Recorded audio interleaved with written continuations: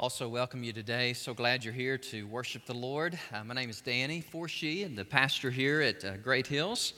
And I don't know about y'all, but I've been looking for Noah and the ark. I figured it was out here somewhere. I tell you, it's raining, but I have lived in Austin now 8 years. That's a long time for some of you, but for some of you, it's just I'm getting started.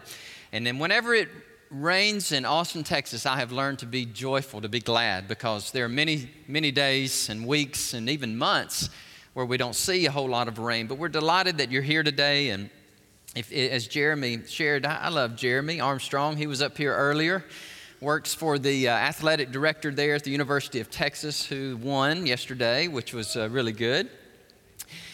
Let's don't go there. Let's just move around. Jeremy, I appreciate you. Thank you for welcoming everybody. But Ashley, my wife, and I, she'll be in here in just a minute. She comes about 11:30. But she has her station out here at the Building C. She loves to greet people. She starts there about 10:50 and goes to about 11:30.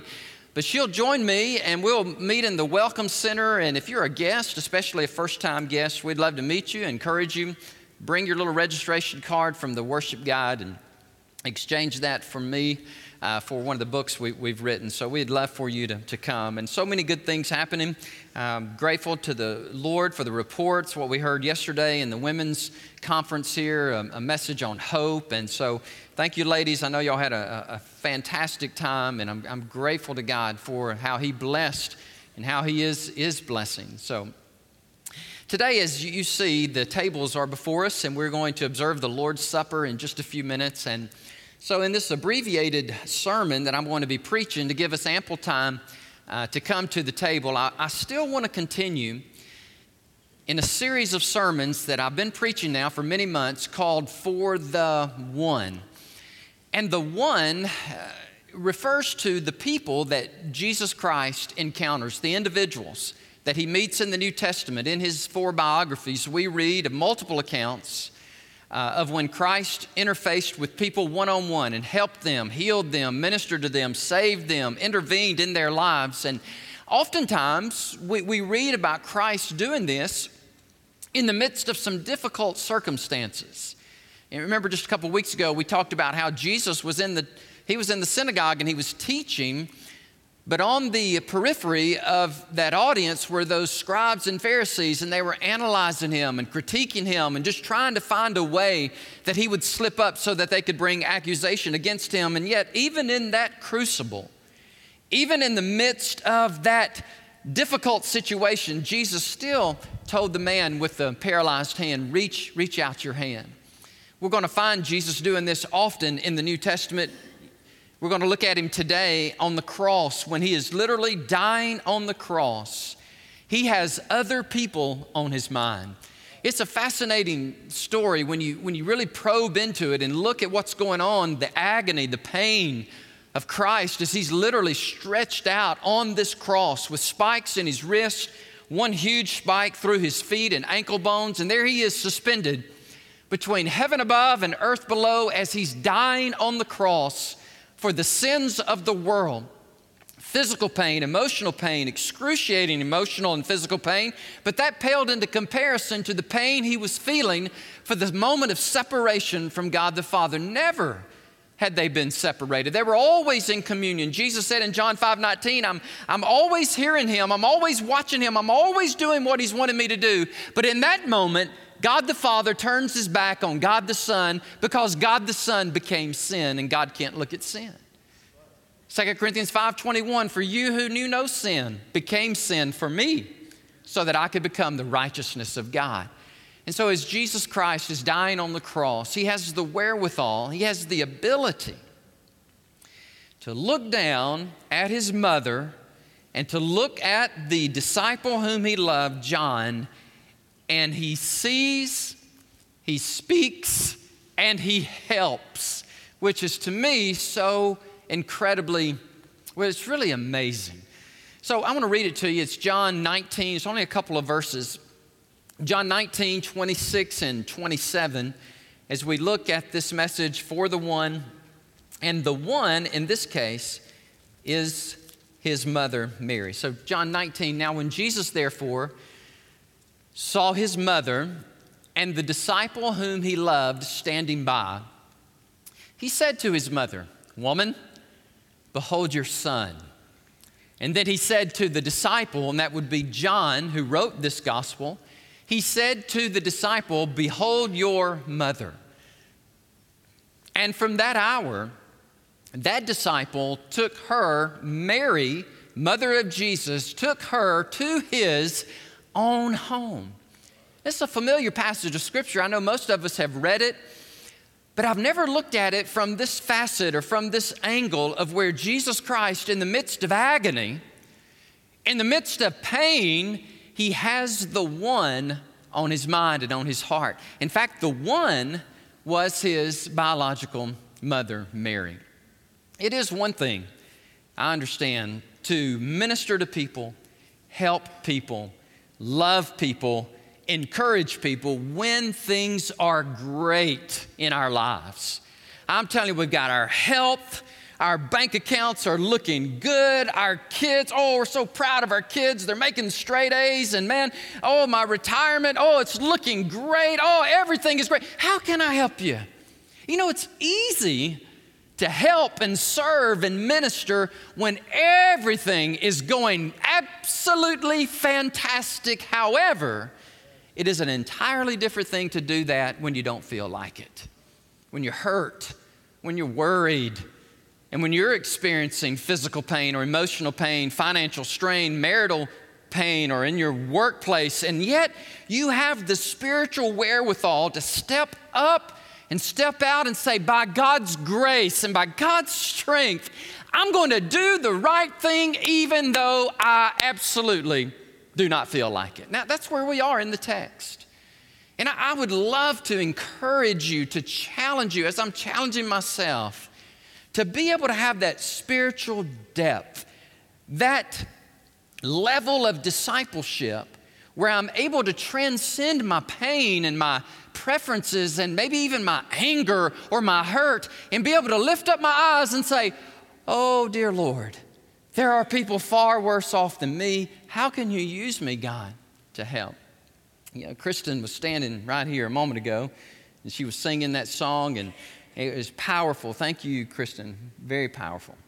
And Hillary was standing over here singing. That was so good. A couple weeks ago, Kristen was in a car wreck. And she texted a few of us and had asked us to be praying about it. And it wasn't her fault, but somebody ran into her. And they stopped, and I think they exchanged information, maybe waiting on police or whatever to come. And Kristen said she's standing there.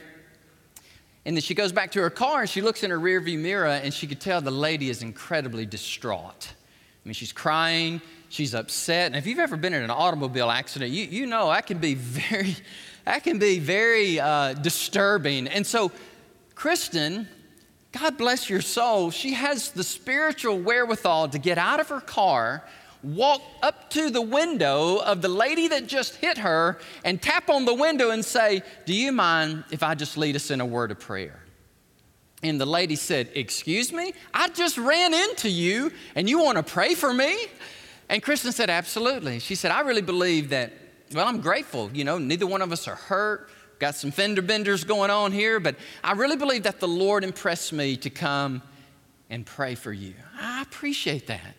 That was her one, even though she was not in the best place.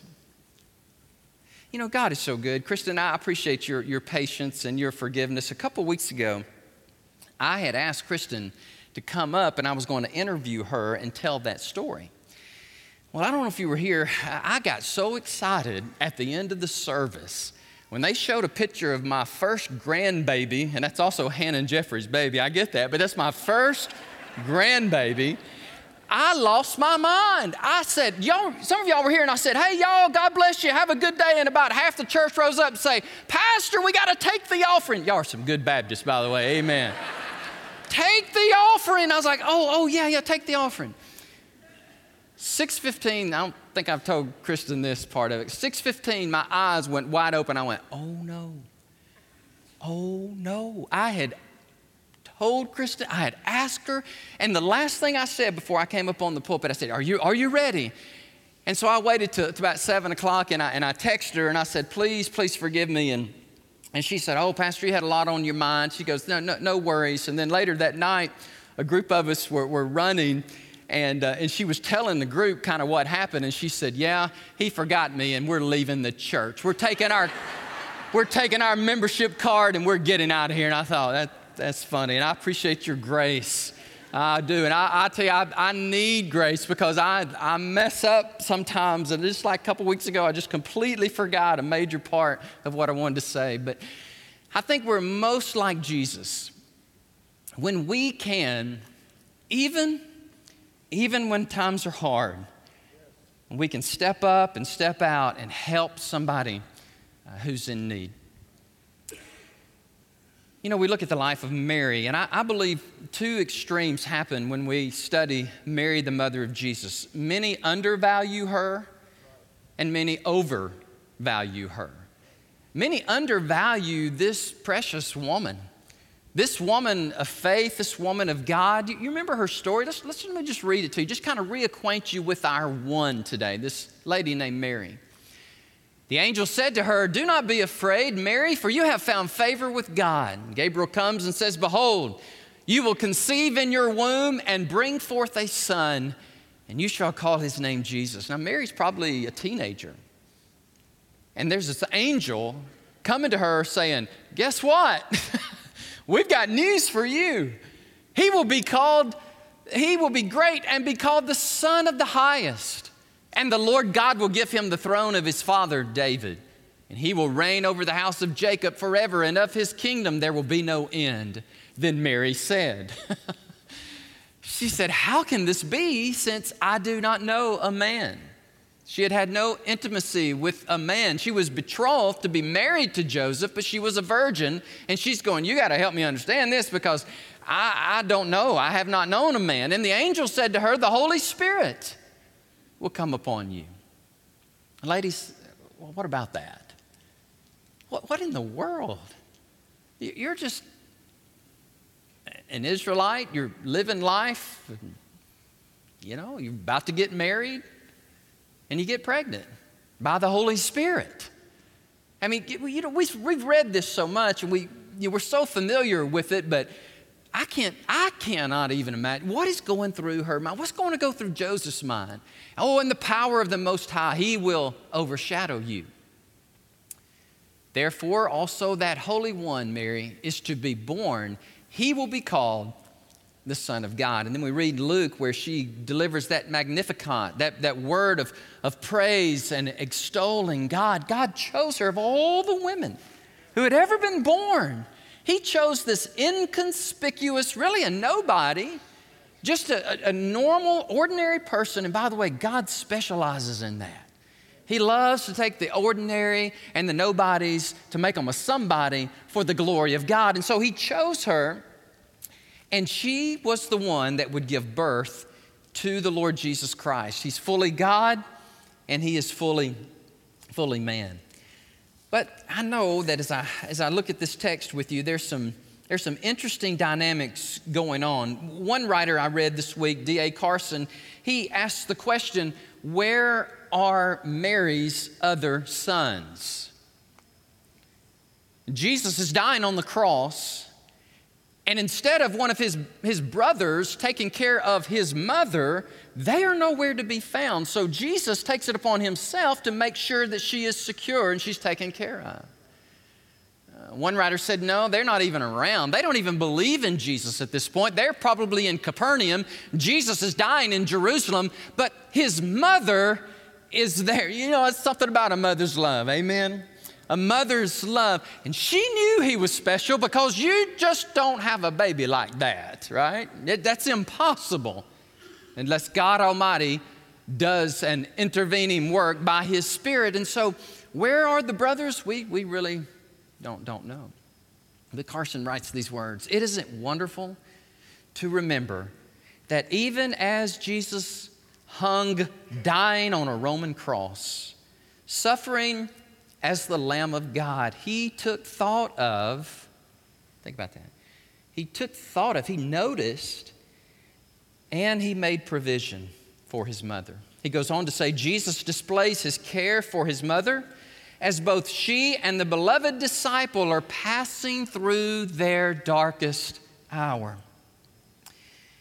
They pass through this dark hour on their way to full Christian faith, end of quote.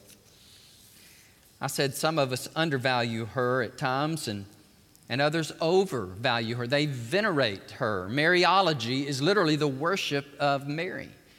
And some Roman Catholic scholars take that same text that I just read to you, 19:26-27, Jesus is dying on the cross, and some Roman Catholic theologians turn it around and say, no, what Jesus was really saying was he was telling Mary, you are now the mother of John, and so symbolically, John, a disciple of Jesus, is coming under the umbrella of Mary, and so now Mary is the mother of the church. That's not good theology. I have found that you really get in trouble when you say, oh, that's what it says, but here, let me tell you what it really means. That's dangerous. It's very clear. You can read it. Jesus said, behold, Mary, this is your son, and son, this is your mom. And the Bible says, 27, and John understood clearly that he was now to make provision, and she came to live under his headship, under his leadership, and she was going to be taken care of. And that's just like our Lord. Even in his dying days, dying moments, he has that capacity, that wherewithal to, even though in excruciating pain, look upon his mother that he dearly loved and make sure that she is taken very well care of. There's just a couple of things I want to notice in this text, just three simple truths, and then we're going to come together to the table. The first truth is this: look, see others, and understand their difficulty even in the midst of your own. Now, I know this is not Christianity 101, right? This is really not even 201 or 301. This is what it means in a deep way to walk with God. When you're hurting, you've been in an accident, you've been diagnosed with cancer, you have just lost your job, and instead of melting and absolutely falling apart, angry at God, mad at the church, ready just to hurt somebody, you have the spiritual wherewithal to say, my God is sovereign. I know he's going to take care of me. Now, how can I help somebody else? Woo. Son, that's deep. And that's a place that I think God would have Great Hills Baptist Church be in the crucible, in the pain, in the agony of the moment, and be able to have the wherewithal to look at the city of Austin and say, how can we serve? How can we help? So verse 26, I know it's very simple, but if you look at it, verse 26, it says these words, when Jesus therefore saw. You can't see unless you're looking, right? You can't see other people's hurt and pain and their agony and their difficulty unless you're looking for it. And Jesus was. Number two, speak to the painful situation. Speak to it. Again, verse 26 says, he said to his mother. You said, this is pretty simple, Brother Danny. I got it. See and speak. Yep. See, speak. He spoke to his mother. He spoke to John. I kid you not, August 28th, the day before Ashley and I left for New York City, I was writing the sermon. I was literally writing the manuscript, and I get a text from one of our newer church members. He's not here today, but Mark, in fact, he's preaching somewhere in the city, but Mark texted me, and he said these words. He said, man, I'm having surgery. I just came through my surgery, and I'm in a lot of pain. And I was thinking, that sounds about right. You have surgery, you're in a lot of pain. And within 10 seconds, he sends me another text, and I literally will read it to you. Just witness to everybody, even a Buddhist, praise God. That's what he said. Yeah, I had surgery. Yeah, I'm in a lot of pain. But you know what? I got to witness to everybody in the room, and even a Buddhist I got to share Jesus with. Praise God. Wow. I don't know about you guys, but that's pretty heavy. That's pretty deep to be able to have the wherewithal, the spiritual maturity and depth that even if I'm having surgery, even though I'm having a hard time, that I can look, then I can speak to another person. You know, what happens here?